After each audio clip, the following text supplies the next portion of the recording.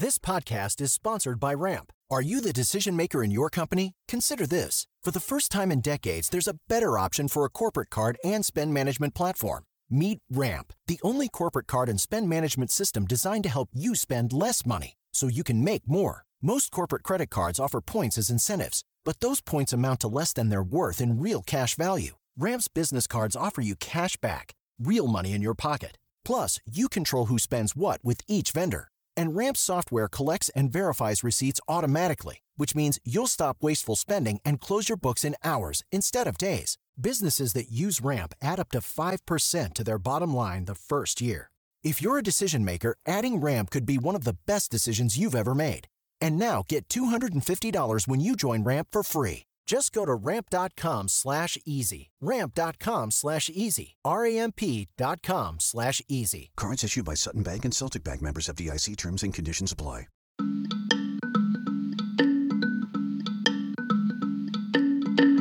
None of what we are doing is, I think, unprecedented. You're certainly hearing an unprecedented amount of complaining by the former president and his enablers because they don't like what we're finding.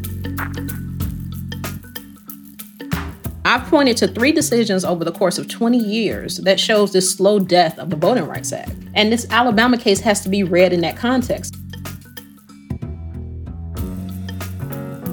Hi, and welcome back to Amicus. This is Slate's podcast about the law and the courts and the Supreme Court and the rule of law. I am Dahlia Lithwick, and it's been a pretty weird few weeks in Washington, D.C.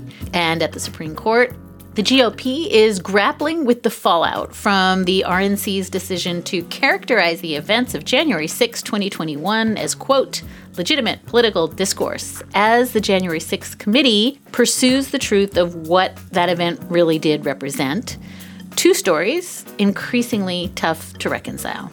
We are awaiting President Joe Biden's nominee for a Supreme Court seat, soon to be vacated by Justice Stephen Breyer, but in the meantime, we got an order on Monday evening halting a major racial redistricting decision under the Voting Rights Act in Alabama.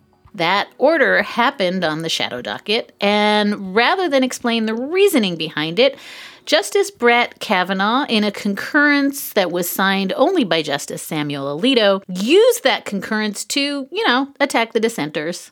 Later on in this show, we're going to talk to voting rights expert, guru, consummate explainer Franita Tolson about what, if anything, remains of Section 2 of the Voting Rights Act, and to help us parse what it means when Chief Justice John Roberts, who has certainly dedicated his career to constricting the VRA, sides with the court's liberals to protect it.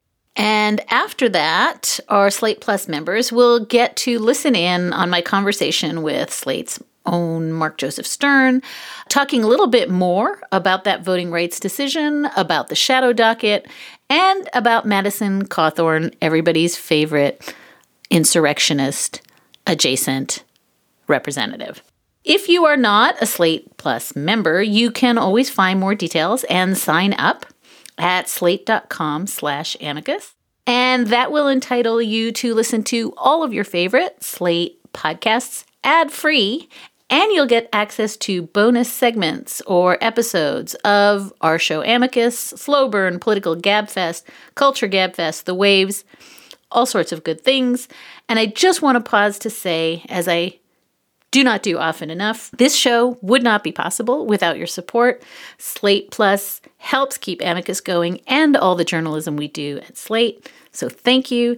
That is slate.com/Amicus Plus. Thanks for your support. So before we get to any of the many things that I have now promised you, we wanted to think a little bit about the law of January 6, 2021.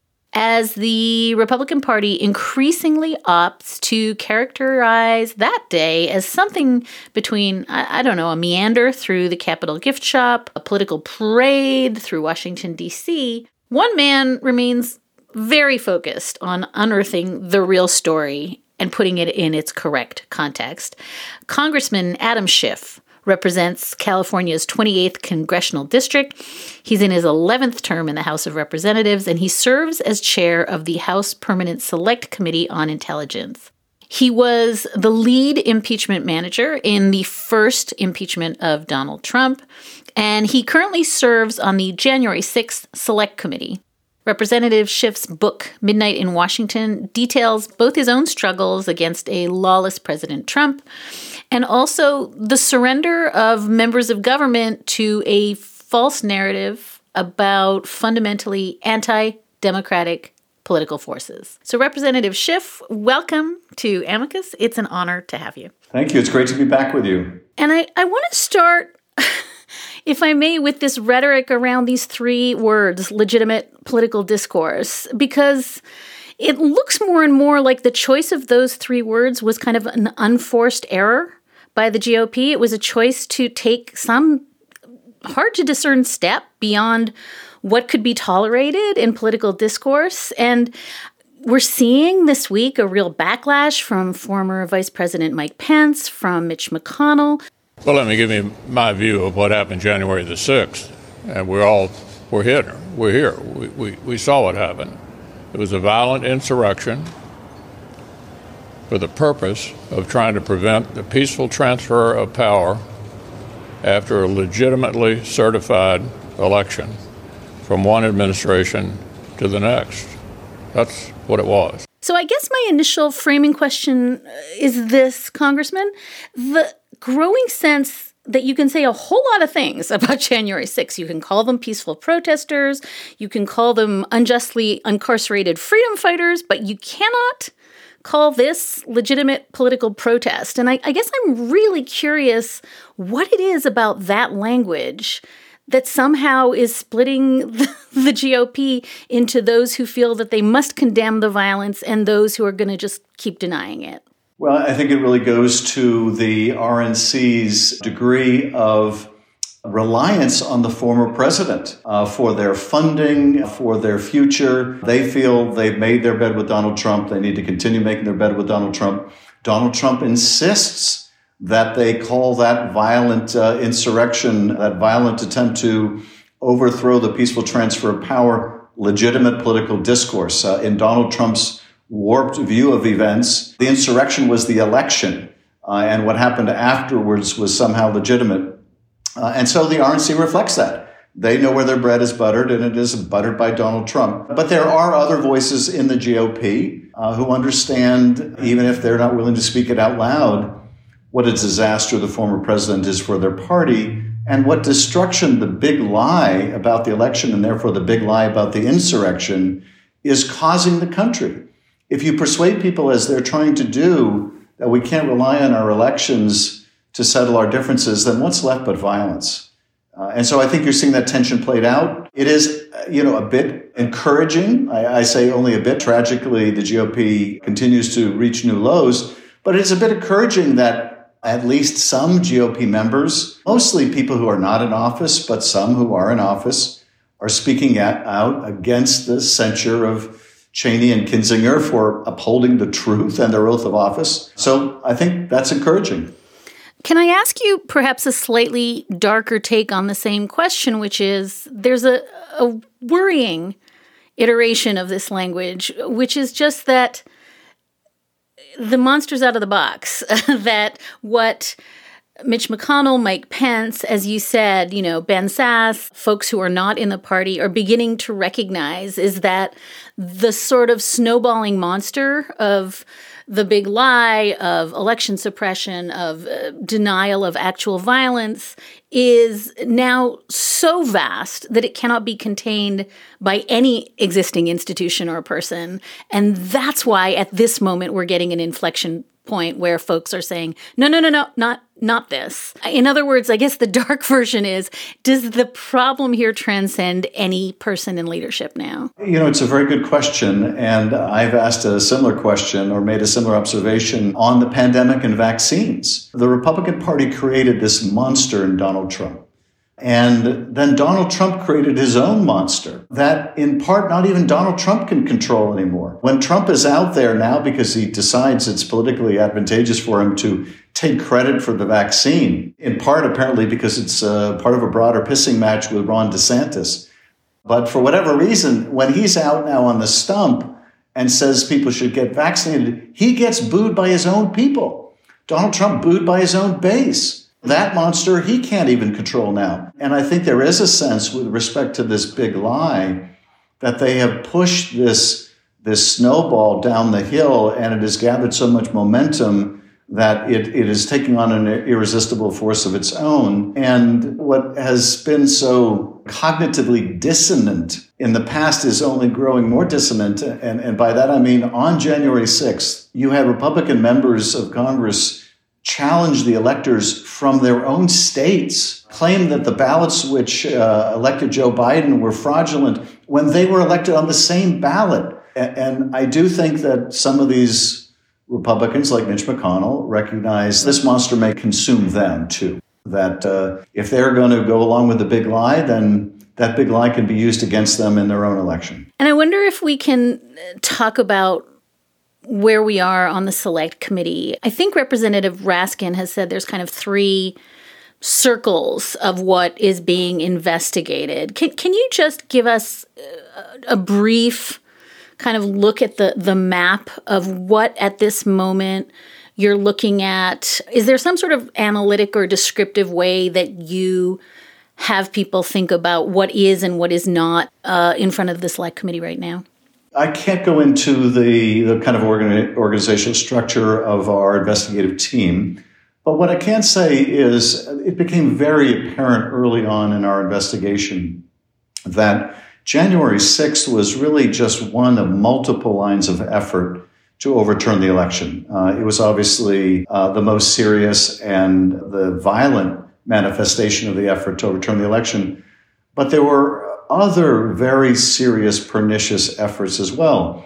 Efforts to, for example, bend the leadership of the Justice Department into the illicit purpose of trying to get Georgia not to send a slate of electors or to send an alternate slate, to promulgate false claims of massive fraud. There were efforts through bogus litigation. There were efforts to suborn state and local elections officials, the most prominent being the former president's effort to coerce the Secretary of State in Georgia to find 11,780 votes that didn't exist, but just the exact number of votes he needed to beat Joe Biden in that state. And so we are examining each of these lines of effort.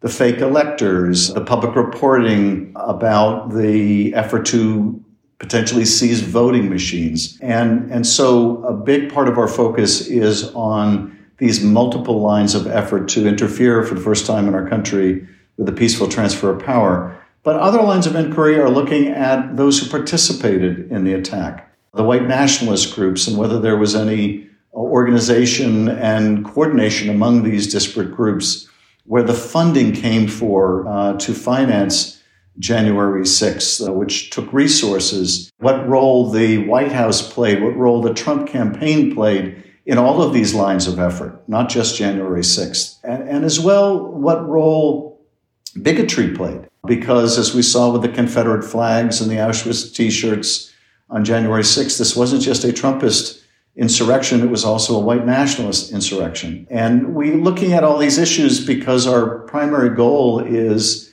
to protect our country and our democracy going forward. And so we have to look at all the root causes as well as these multiple lines of effort.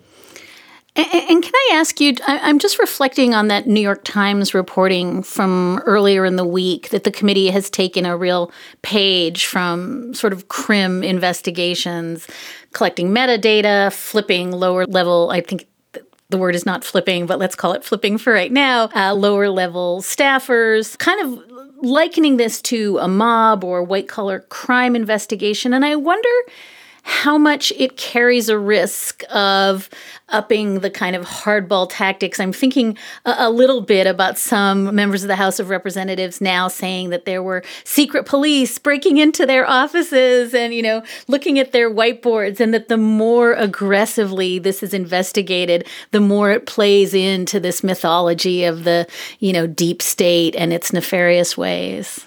First of all, we have a very capable, impressive team that we have assembled of staff and former assistant U.S. attorneys and people with investigative experience. And I may be biased because I'm a former assistant U.S. attorney, but they're very good lawyers and they're very good investigators. And because many of them have criminal experience, as I do, criminal law experience, there is that perception that we're running a criminal investigation. We're not running a criminal investigation. That's the purview of the Department of Justice.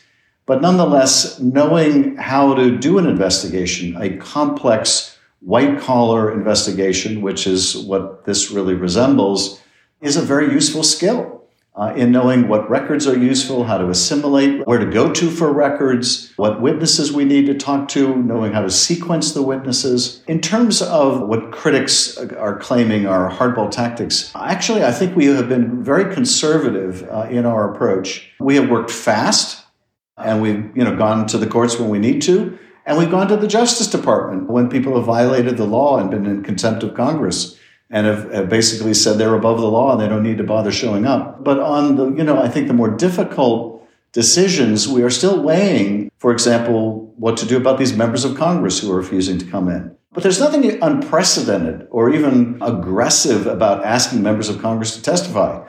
In the Russia investigation, we asked 2 members to come testify, and they both did. One Democrat, one Republican. Members are asked to testify often in ethics investigations. So none of what we are doing is, I think, unprecedented. You're certainly hearing an unprecedented amount of complaining by the former president and his enablers because they don't like what we're finding. And so you're also hearing with the GOP and Kevin McCarthy's penchant for false equivalence. Well, if they're going to use these investigative tactics, then we're going to abuse any power we get if we take the majority, which, frankly, they will abuse their power if they're ever given the majority, regardless of what restraint we show today. But that's an argument not for us refusing to do our jobs and get to the ground truth of January 6th. It's an argument for making sure that Kevin McCarthy never becomes Speaker. Because after all, one of the lines of effort to overturn the election was in Congress itself. And had Kevin McCarthy been Speaker after the 2020 election, he would have overturned the election in the House, and we would have been in a complete constitutional crisis. So that, to me, is the takeaway, not that the January 6th committee should shy away from undertaking its responsibilities with diligence. Can I ask one last question before we let you go? I know you're on the clock. I think I need to end asking you this. You have lived through the Mueller report, you have lived through 2 impeachments, and now this investigation. And part of me wonders what you think the end game is insofar as a huge proportion of this country cannot be persuaded. And I don't think your job is to persuade them. I feel as though you are constructing a historic record. And you're doing something that lives in the interstices between politics and justice, or that maybe sweeps both of those things up. But I guess I'm wondering how you think about each of these processes, which is not quite politics, not quite law, something to do with first drafts, hopefully not last drafts of history. And I guess I wonder what your model is. This doesn't feel like a last question. It feels like a dissertation. But when you think about what it is that you're doing that isn't quite any of the categories that as a lawyer and as a congressman you think about, where do you put this? Yeah, no, that's a very interesting question. And actually, you began with a mention of my book, Midnight in Washington. I did write that as a first draft of this part of history with an eye towards history and knowing that with respect to impeachments, they have been historically very rare. And there's great interest even today in the impeachment of Andrew Johnson a century and a half ago. But in terms of the work of the committee, I guess I would come back to a view that I had during the first impeachment as we went to trial in the Senate. I would tell my fellow managers that we're speaking to the 4 and the 40 million. The 4 Republican senators we thought might have an open mind, and the 40 million Americans that we estimated also had an open mind. There are, you're right, a great many Americans who have a very closed mind when it comes to January 6th or a lot of other things touching the political realm these days, because the way we get our information is so balkanized. But there still are tens of millions of people who don't live, eat, and breathe politics. They're just trying to get by and provide for their family. And they are hearing these conflicting narratives about January 6th. They're hearing its legitimate political discourse, but then they're seeing images on TV of police being beaten and battered. And they're trying to reconcile, well, how could they possibly be saying it's legitimate political discourse? And it's important that we speak to those people. So I view that as a very important component of the public hearings that we are going to begin, I think, in a matter of weeks or months. I view those hearings as speaking to the American people and sharing the facts we're learning in the investigation. I view the report as a document for history, and I view our responsibility as the recommendations that come out of that report to try to take steps to prevent anything like this from happening again. And so I think you're right. We are kind of at the intersection of history and justice. I would add accountability. Justice is predominantly the role of the Justice Department, but we're hopeful that our accountability can also lead to justice. And that's, I guess, how I would envision our responsibility. Congressman Adam Schiff represents California's 28th congressional district. He's in his 11th term in the House of Representatives, where he serves as chair of the House Permanent Select Committee on Intelligence. He was lead prosecutor on the first Donald Trump impeachment, and his book, Midnight in Washington, details his struggles through the Donald Trump era. Representative Schiff, thank you so much for joining us today. Thank you. Great to be with you. We are going to pause for a few moments to hear from some of our great sponsors, but when we come back, Professor Franita Tolson is going to explain what just happened to voting rights on the Supreme Court's shadow docket. Lucky Land Casino, asking people, what's the weirdest place you've gotten lucky? Lucky? In line at the deli, I guess? Aha, in my dentist's office. More than once, actually. Do I have to say? Yes, you do. In the car before my kids' PTA meeting. Really? Yes. Excuse me, what's the weirdest place you've gotten lucky? I never win and tell. Well, there you have it. You can get lucky anywhere, playing at LuckyLandSlots.com. Play for free right now. Are you feeling lucky? No purchase necessary. Void where prohibited by law. 18+. Terms and conditions apply. See website for details. Hi, this is Dahlia Lithwick, host of Slate's legal podcast, Amicus. If you're listening to this show, you might be interested in Amicus's live show that we're hosting in Washington, D.C. on Tuesday, May the 14th. My colleague, Mark Joseph Stern, and I will be talking to some amazing guests, including Sherrilyn Ifill and a sitting state Supreme Court justice, all about how originalism, a relatively recently invented way of interpreting the Constitution, has taken over the Supreme Court and radically reshaped the law. It's been doctrinal rocket fuel for the conservative legal movement and facilitated the rolling back of abortion rights, the expansion of gun rights, and the obliteration of the separation of church and state. And as another wildly consequential Supreme Court term careers to its end, the court's originalists are on a tear. But there's something you can do about it, and we hope you'll join us in D.C. on May 14th to explore the possible pathways out of the current situation. Go to slate.com/Amicus Live for tickets. So now we're going to turn to Merrill v. Milligan. This is a voting rights case that is so seemingly complicated that I don't know about you, but most of the media stories I read this week just tried to explain voting rights. This was a really crucial racial redistricting case under Section 2 of the Voting Rights Act, decided Monday night without much explanation on the court's shadow docket. And if I have not lost you already with this introduction, I'm very relieved. But this is enormously consequential. And it sometimes gets obscured because it's buried under a statute and a redistricting order, and then again under just a lack of any reasoning provided by the court. So thank God Franita Tolson is here. Franita is Vice Dean for Faculty and Academic Affairs and a professor of law at University of Southern California, Gould School of Law, and her scholarship and teaching focus on election law, con law, legal history, employment discrimination. Her research has been featured in leading law reviews around the country, and she has served as a contributor and issue expert for media sources. She's also testified before Congress a bunch of times on voting rights and authored a legal analysis for an amendment to the Constitution introduced by Senator Elizabeth Warren and Richard Durbin that would explicitly protect the right to vote. And that's really only about half of it. But Franita, welcome to Amicus. Thank you. Very happy to be here.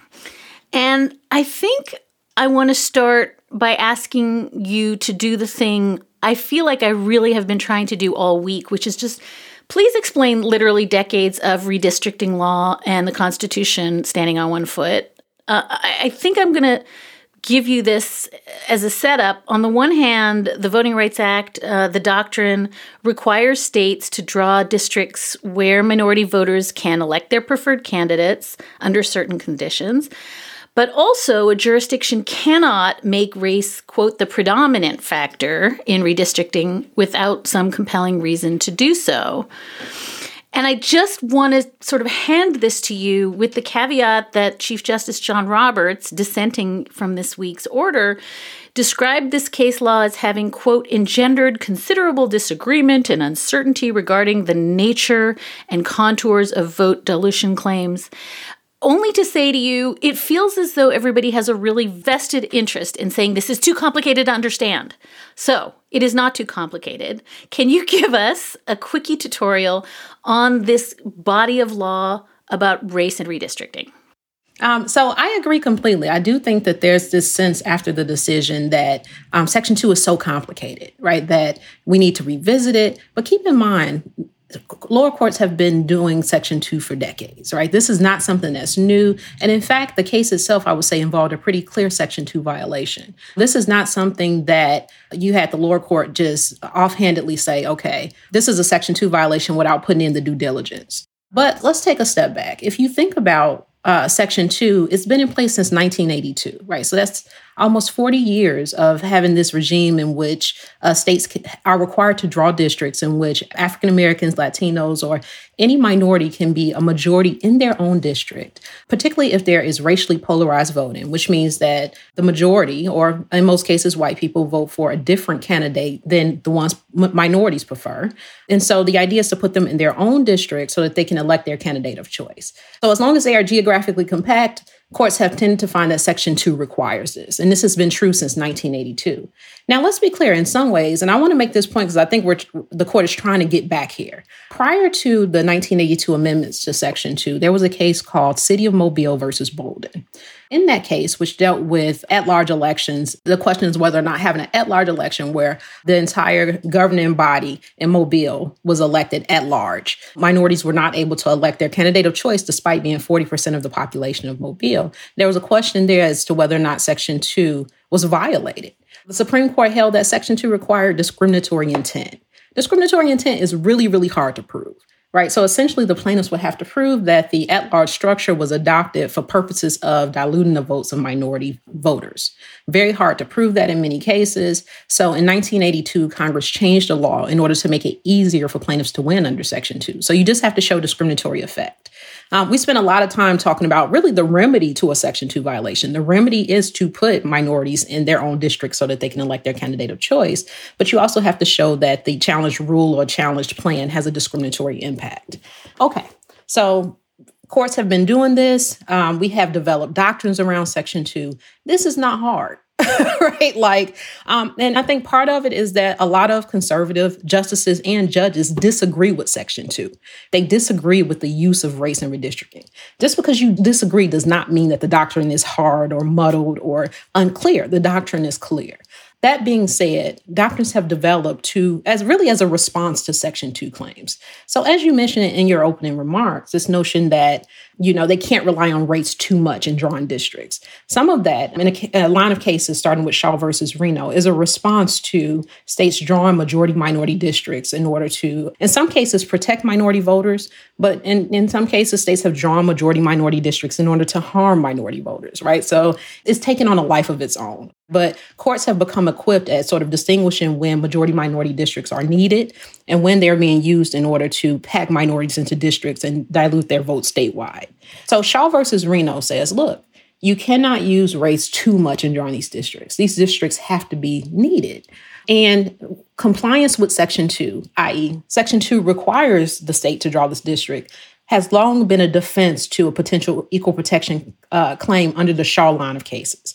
So to the argument, hey, state, you've used race too much, the state can say Section 2 requires this.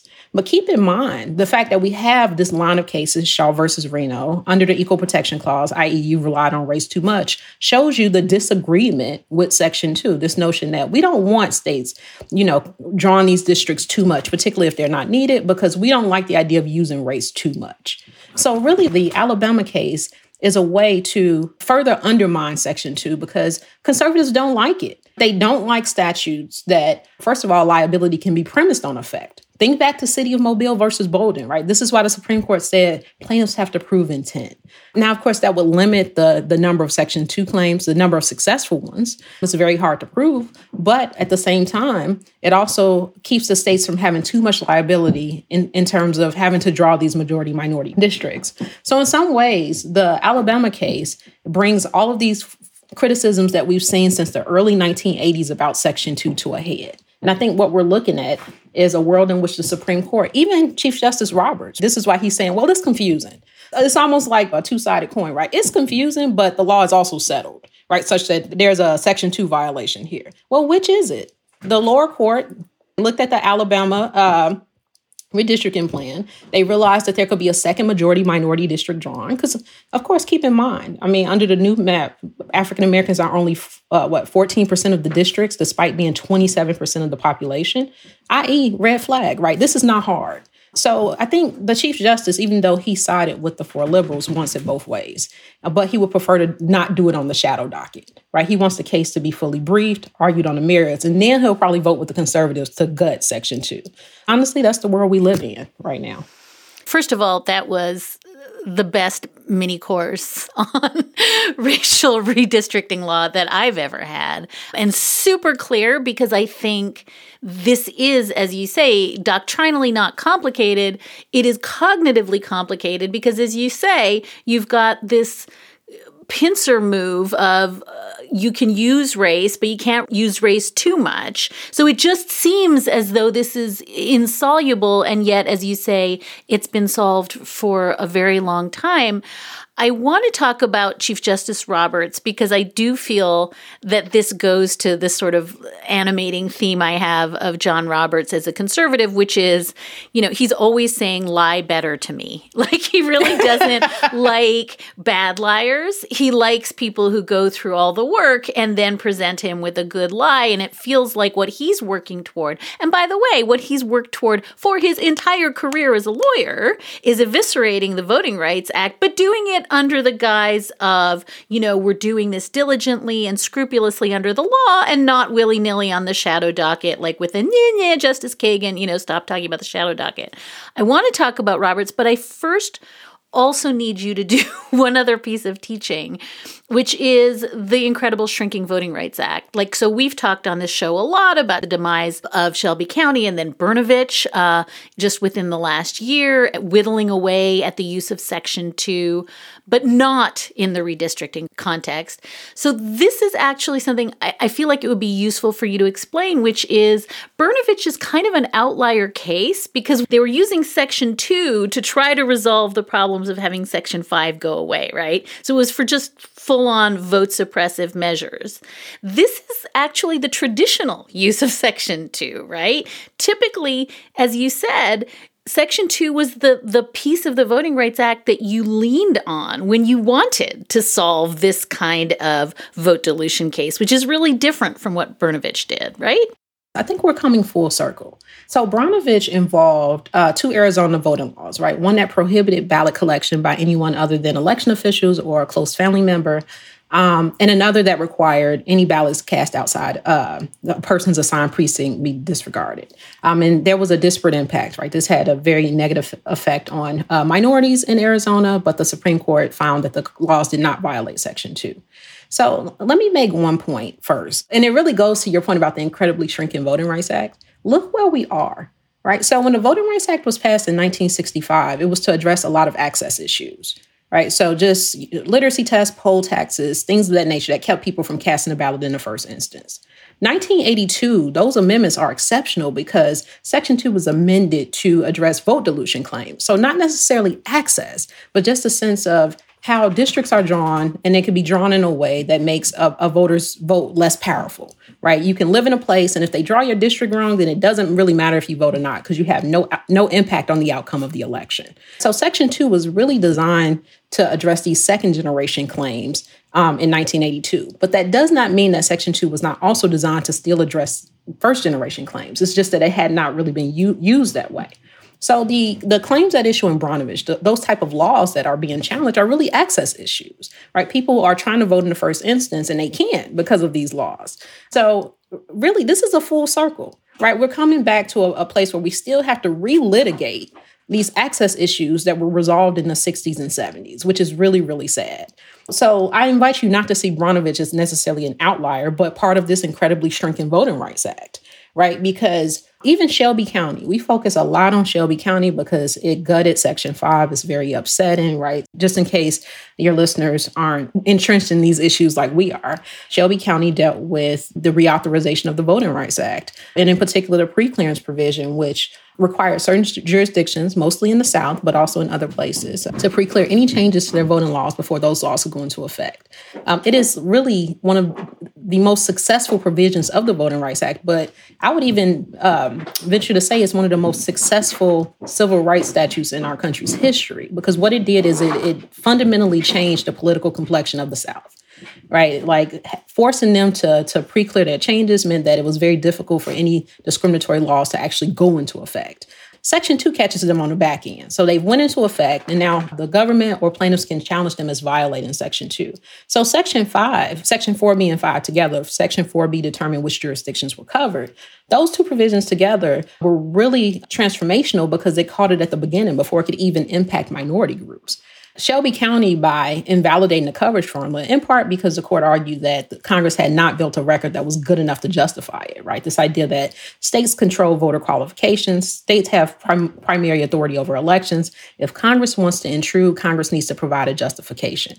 This is not good enough. And that's your boy, Chief Justice John Roberts. But keep in mind that Shelby County was not the beginning of this. I often read Shelby County, and I guess I like punishment because I continue to read it and get mad. It keeps me going. But I think back to a case called Bossier Parish. And I did not know it was pronounced Bossier until I actually went there. But it's a city in Louisiana, and they passed a redistricting plan, but it was locally for local government. In that case, the Supreme Court held that Section 5 only prohibited plans that were retrogressive, meaning that minorities have to be worse off under the new plan than they were under the old plan. But that plan was passed with discriminatory intent. So you mean to tell me that a governmental entity can intentionally discriminate against their minority residents, and that plan passes preclearance, right? That was in 2002. So that was, 11 years before Shelby County. But it was like cases like that started to give us some sense that the Voting Rights Act was in real trouble. Anytime a governmental entity can pass an intentionally discriminatory plan. Now, of course, that doesn't insulate it from challenge under Section 2, right? And that was the court's justification for viewing it that way. But the disconnect, especially if you understand what Section 5 was intended to do to prevent minorities from being harmed in the first instance, it was a bizarre reading of the statute to force this type of issue into Section 2 litigation, which honestly is very expensive. It takes a long time. And this is why Section 5 was in some ways better. Okay, so Bossier Parish, Shelby County, then we get to Brnovich, right? So Brnovich is interesting because what it does is I think it makes it very hard for plaintiffs to bring successful Section 2 challenges. So Bossier Parish, of course, started this process of pushing things to Section 2. And even in Shelby County, you get some sense that the court is like, well, there's still Section 2. But then you get to Brnovich, and Brnovich is like, well, let me tell you, this Section 2 is a problem. Now, what does Alito do? Alito wrote Brnovich, and it's really interesting the way he rewrites the statute. And there's no other way to frame it. It's a rewriting of the statute, right? So you have the two Arizona laws. They clearly have a disproportionate impact on minority groups. But he says it's not big enough. And not only is it not big enough, he says, like, look, you have to look at the opportunities provided by the state's entire political system. So, yeah, these two laws might have some impact, but, there are other ways to vote. You can show up on election day. You can vote absentee. You can do all of these different things. You can vote early, right? And we need to consider that in thinking through whether or not there's a Section 2 violation. Get this. To what extent does the new rule depart from the standard practice when Section 2 is amended? Well, what does that mean? That means that as long as the state has in-person voting on election day, the court is less likely to find that there's a Section 2 violation because literally that's all the state has to do. How do you build a political system that is inclusive and reflective of where we are as a society, right? To some extent, the innovations that we've seen are a reflection of where we are as a society. Election day is not a holiday. So keep in mind, early voting is key for a lot of people to be able to participate. We're still in the middle of a pandemic, so absentee voting has become very, very important. What Alito has basically done is validated a state's ability to make some methods of voting harder, particularly those methods that people of color tend to rely on. In 2020, people of color disproportionately used absentee voting relative to white voters. Under Brnovich, that is not a Section 2 violation, right? Because Alito would just say, look, vote in person. So in some ways, the decision is a way of insulating certain categories of voting laws from ever being challenged under Section 2. I've pointed to 3 decisions over the course of 20 years that shows this slow death of the Voting Rights Act. And this Alabama case has to be read in that context. It really is part of this sort of longish history of the court slowly but surely gutting various provisions of the Voting Rights Act. Fernita, before we turn to the way this particular decision came down, and again, thank you for the clinic, because I just think like this seems so technical, but it's actually like anybody can understand it when you explain it the way you just explained it. But I also just want to go back and loop in one thing you said about the difference between these cases that challenge access and the cases that try to challenge redistricting and vote suppression through redistricting, because I'm aware of a conversation we had with Sherilyn Ifill, where she was saying that her principal complaint about the shadow docket and the ways in which the Supreme Court just wipes away a district court order is that all of those findings of fact, everything that was done by litigators to build a case, to make visible, not just to the justices, but to the American people, what the burden is on racial minorities, that gets wiped away too. It's literally gone. We have to explain to our clients, right, why a 192-page decision from a district court judge in Alabama, in which our clients make this powerful testimony about why they can't comply with Alabama's absentee voting law that requires them to engage with all these people during the COVID pandemic, and they are Black people who have particular disabilities, why that gets wiped out, why it doesn't exist anymore, why there could be a decision that quoted them saying, my ancestors had to risk their lives to vote. I don't think we should have to do that anymore. It's quoted, right? But we have to explain what happened to that thing. It's just gone. And the reason it really stuck with me, and I've never stopped thinking about that, is that is an immense amount of erasure of actual lives, of an actual record. Redistricting is so freaking hard because it feels like it's a formula on a computer. And you just don't have, correct me if I'm wrong, that kind of, here is a person who stood in line for 17 hours and, couldn't get their records from the DMV. It just doesn't have that kind of human sense that she was trying to paint. And I think part of when I opened with redistricting is really tricky, it's just that it can be so bloodless. Yeah, definitely. For some reason, as you were speaking, one thing that kept coming to mind is that the cruelty is the point. And it seems weird to describe it that way, but I actually think it fits here a little bit. So during the Trump administration, there were a number of things that happened, and I just didn't quite understand it. Hawaii versus Trump, which challenged the travel ban. And there were various iterations of the travel ban. And I remember sort of reading those decisions and thinking in my head, like, why are they going through all of this trouble, right? There are ways to do immigration policy that make more sense, right? And the cruelty is the point.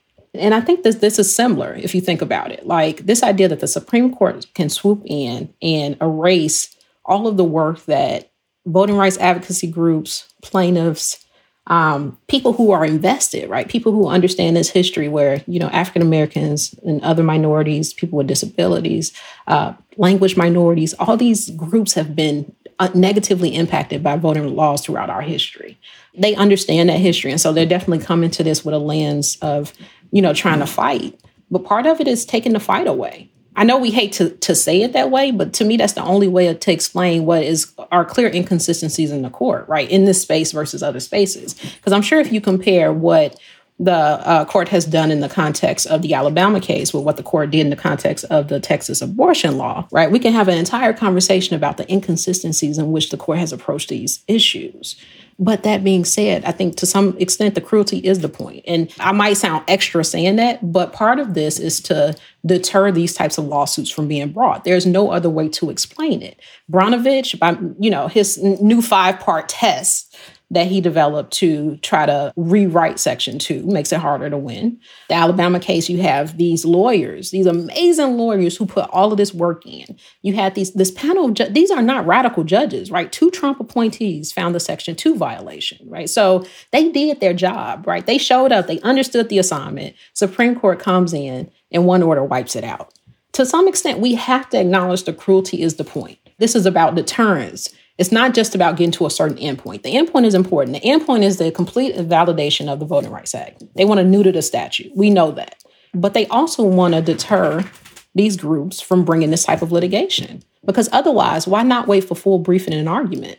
So I may be an unpopular position, but I said what I said. No, I mean, it's hard to see it through any other lens. And I guess I would just marry your answer to my question, which is it's not just that the cruelty is the point, it's that the bloodless cruelty is the point. That if you can't tell this story in a way that folks can understand, then it's a kind of a cherry on top of the sundae of cruelty, if that's a thing, which is just, we've made it so arcane that maybe nobody will, react. And I really like what you're saying, because I don't think it's over the top to suggest that there are 1,000 ways to do these cases. You had a 3-judge panel that did it. And I want to say the numbers again. You said it in your very first answer, but I feel like this is phenomenally important. In the state of Alabama, you have 7 congressional districts, population 27% Black. The state of Alabama produces a map that packs some Black voters into one district, spreads everyone else out into 3 districts, managing to ensure that while Black Americans make up 27% of the state's population, they will control 14% of the congressional delegation. This is not a hard case. As you said, it goes to this 3-judge special panel. As you said, 2 Trump appointees who do their job and find exactly the thing that you just said, which is, hey, this map violates the Voting Rights Act. Am I missing anything in terms of setting the table before we get to the order itself? So one thing that I think is worth mentioning, in some ways, the litigation over the last decade shows how the original Voting Rights Act actually didn't go far enough. One interesting tidbit, I think Rick Pildes wrote a great blog post about this on Election Law Blog recently, where he talked about the fact that Section 5 wouldn't have blocked Alabama's plan, right? So you have these disparities, right? Black people are 27%, but they only get 14% of the districts. Under the original plan, the one from 2010, they only were required to draw one district, but the population has grown where they can now fit in 2. So Section 5 actually wouldn't have blocked that plan. And so in my mind, that tells me that, okay, in terms of our political system, we're in a different place now, right? Just in terms of like the barriers that African Americans and other minority groups face, the way that we conceive of effective political power in these states has changed, but we're still sort of litigating under provisions that haven't really changed that much.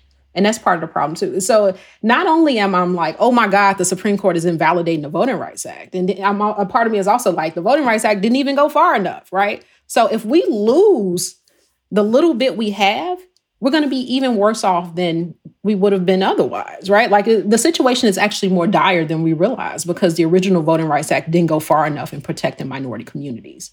That was a very startling realization to me. I'm like, oh my God, we can't even get what we need. For decades, we've been trying to preserve what we have, and now we're losing that. So what does that mean for the road forward?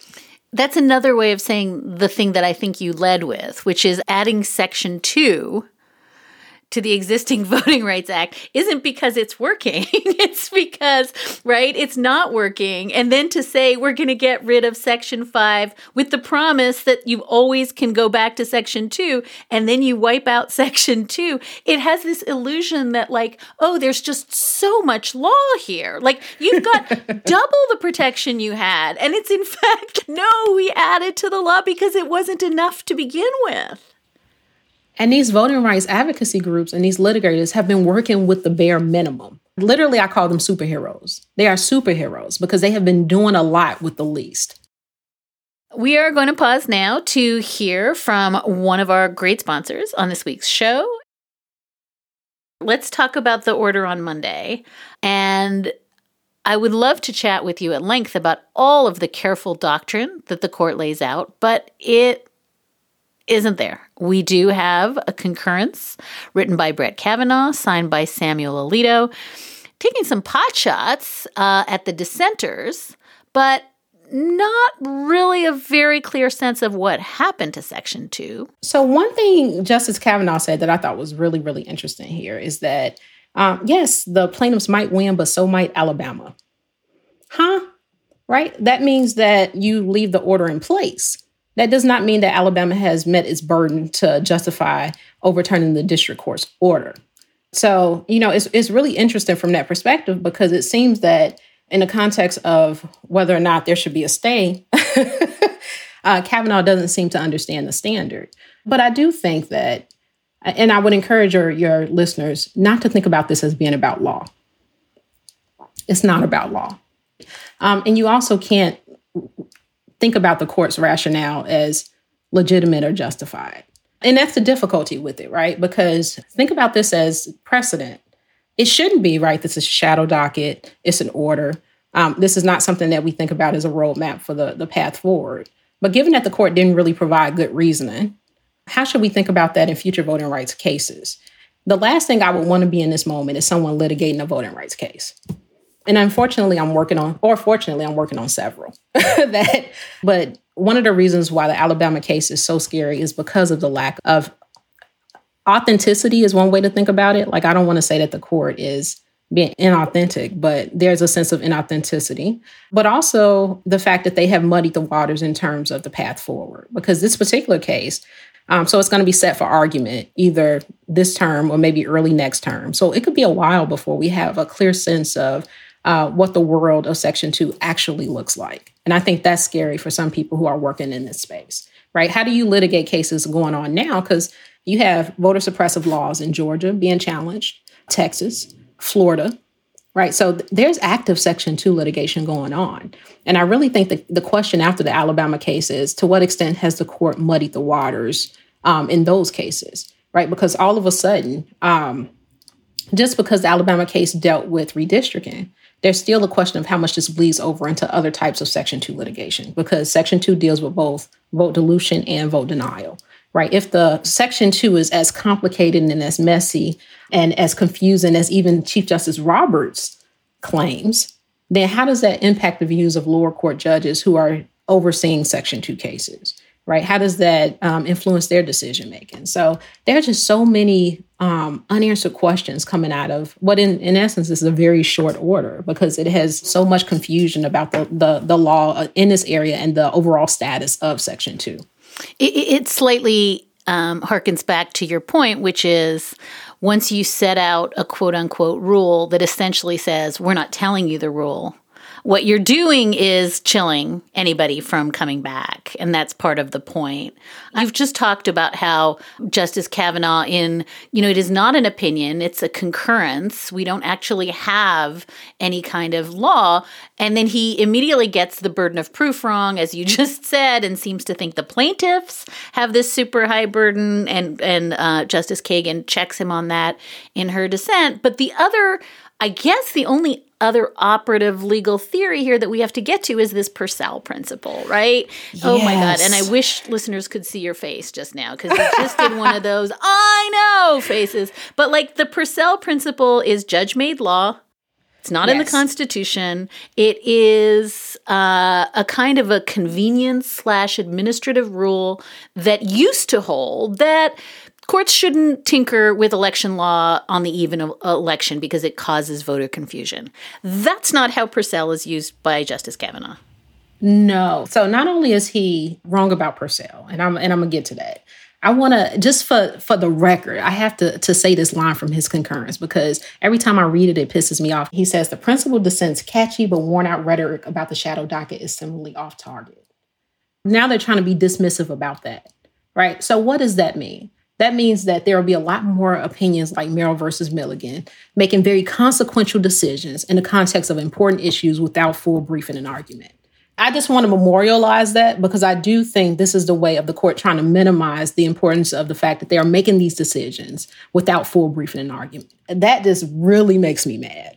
But the second thing is the Purcell principle. The court has really weaponized that. And to some extent, we saw that in 2020, right, where states were trying to respond to the pandemic and state courts were coming in and saying, look, we interpret our state constitution to require, for example, that the state allot more time to receive absentee ballots. Supreme Court comes in and says Purcell principle, right? You cannot change the election rules so close to an election because it generates confusion. Okay.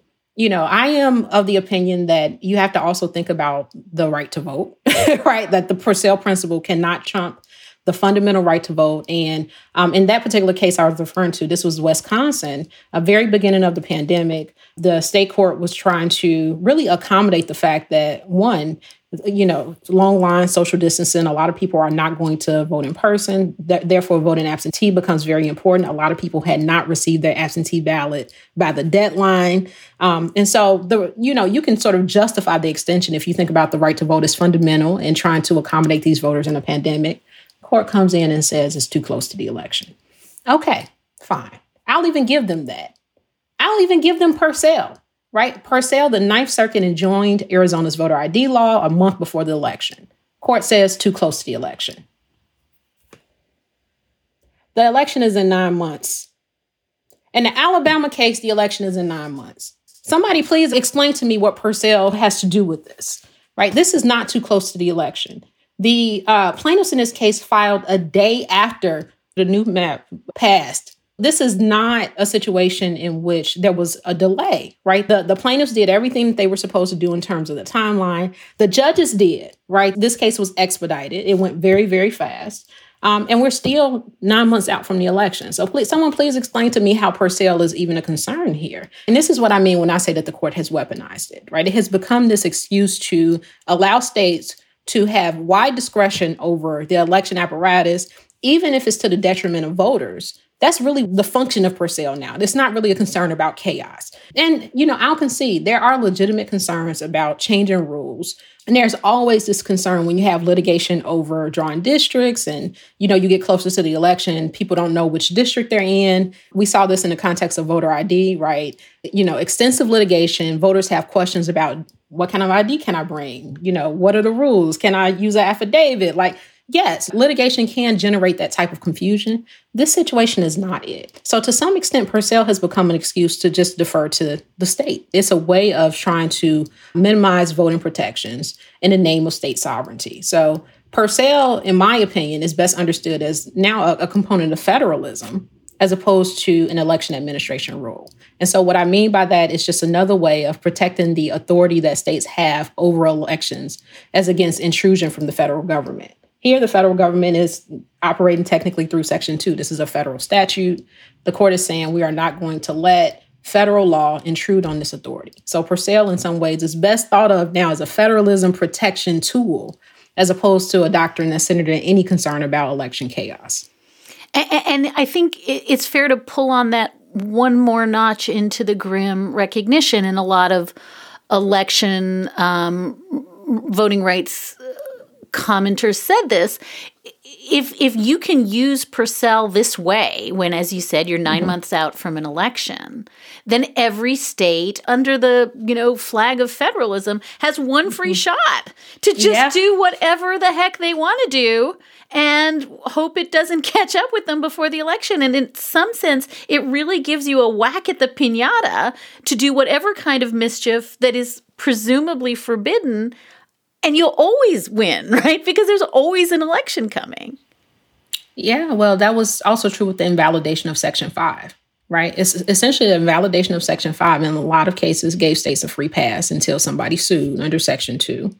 And so I think that in the court's view, this is preferable. This is also why the court is hostile to facial challenges in the context of election law. It's really, really hard for a plaintiff to challenge a law that has been passed but has not went into effect yet, right? Because to some extent, it's the standard, right? It has to be invalidated in all its applications. But it's also just this sense by the court that states need room to be innovative in this space, but not like innovative in a positive sense, like innovative in the discriminatory actor sense.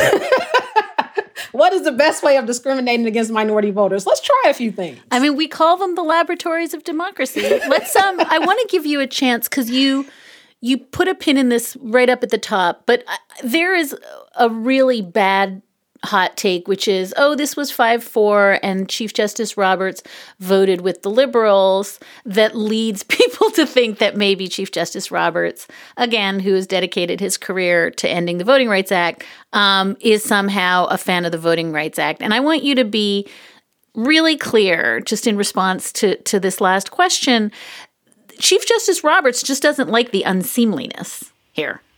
Oh, yeah. He's an institutionalist.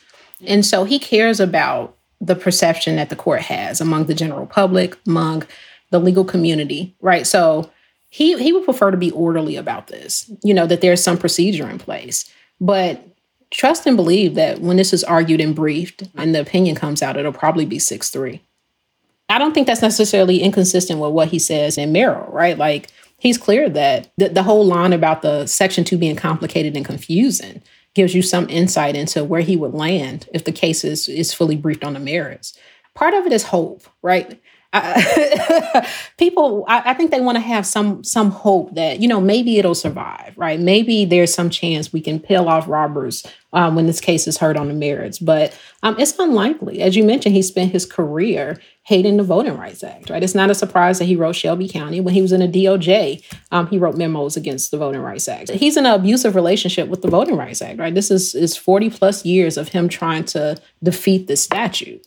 It reminds me of Andrew Jackson's relationship with the Bank of the United States. Like, he's this two-headed monster that he had to defeat, right? That's Chief Justice Roberts and the Voting Rights Act. And nothing will change that. Fernita had a much more lowbrow analogy, which was my big brother Alex, who, when a bully, when I was 2, rolled a rock down the slide at me. And Alex said, no, she's my sister. Only I can roll rocks down the slide at her. So that feels like it's where Chief Justice Roberts is. Before I say goodbye, I need you to say, because you told me before we started taping that you are still toting around big hope. And this has not been like the hopiest of conversations. And I wonder if you could just give listeners who I think now probably understand the enormity of what just happened and how consequential it is. This was not a technical matter. What it is that nevertheless is carrying you along the current of hopiness. So I'm going to be highbrow and then I'll be a little granular. Highbrow, my ancestors were enslaved. Like, this is not my situation. So I think about that, and I'm like, I can do this work, right? Black people have been fighting the fight in this country for 400 years. We can do this. Because think about what we achieved, right? Like, in a sense of, coming out of slavery in 1865, a whole 100 years later, you get the Voting Rights Act. It took a long time. A lot of people died doing it, but they kept trying. Right. So to be more granular, there's a great profile of a man named Jackson Giles in the local Montgomery newspaper. And he was head of the Colored Men's Suffrage Association. And he sued the state of Alabama when they changed their state constitution to disenfranchise Black people. And he sued twice. Not only did he put his life at risk once to challenge it and lost, in an opinion written by Justice Holmes, but he did it again. And he lost again. But the point is, he kept trying, and he did so as a significant threat to his life. And for some people who were involved in this fight, there was always this threat of death. Right? At least now we get to do this work. And yes, it's, I don't mean to, it's hard. It's disappointing. It's sad. but we're doing it under much better circumstances than the people who came before us did. And that means a lot to me. And so, first of all, I just try not to disrespect the ancestors by losing hope, because they never did, and it was in far worse circumstances. The second thing is that America will always be a democracy in progress, right? It's always a work in progress. So what that means is that there will be fits and starts. We will have moments where things are great. Like, I think about the Warren Court era as like the high water mark, where you had all of these decisions that brought us closer to being an inclusive democracy. It was like this partnership between the court and Congress, and, the Congress passing the Voting Rights Act and the Civil Rights Act and the Fair Housing Act, and then the court coming in and saying, we got your back. And they're doing all of these decisions to sort of bolster this view of America as a melting pot, really, and not just this predominantly white male entity that had existed for 2 centuries, right? All of a sudden, this vision that people can really get behind.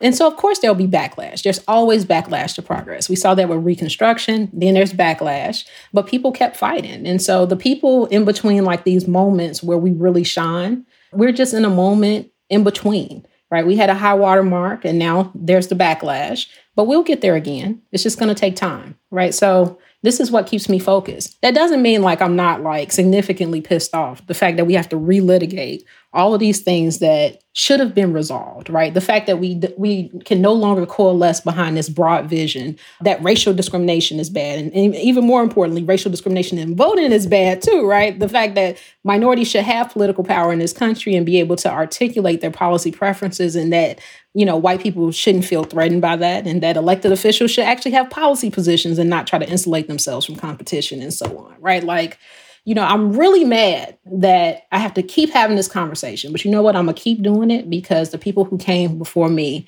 I'm sure they got tired. I'm sure they got frustrated. I'm sure they got pissed too, but they kept going. So we keep going. Fernita Tolson is Vice Dean for Faculty and Academic Affairs and Professor of Law at University of Southern California, Gould School of Law. Her scholarship and teaching focus on election law, constitutional law, legal history, and employment discrimination. Her research has been featured in so many places, and she has testified before Congress multiple times on voting rights. She might also be the first person to use the word pissed off twice in one interview, but 3 times, she's telling me. But holy cow, so phenomenally helpful in really untangling something that I think both is abstract and it's also, oh my God, it's the water we swim in every day. Thank you, Fernita. I know this took a lot of your time, but we're so grateful. Thank you for having me. This was awesome.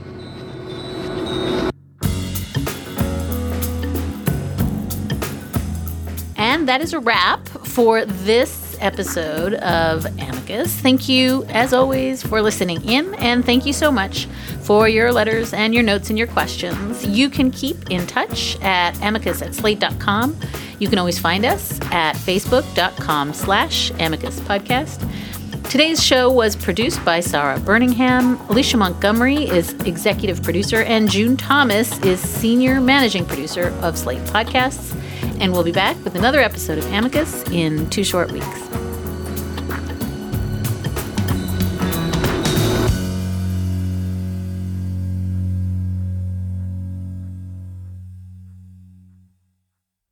Hey guys, it is Ryan. I'm not sure if you know this about me, but I'm a bit of a fun fanatic when I can. I like to work, but I like fun too. It's a thing. And now the truth is out there. I can tell you about my favorite place to have fun. Chumba Casino. They have hundreds of social casino style games to choose from with new games released each week. You can play for free anytime, anywhere. And each day brings a new chance to collect daily bonuses. So join me in the fun. Sign up now at ChumbaCasino.com. No purchase necessary. VGW. Void where prohibited by law. See terms and conditions. 18+.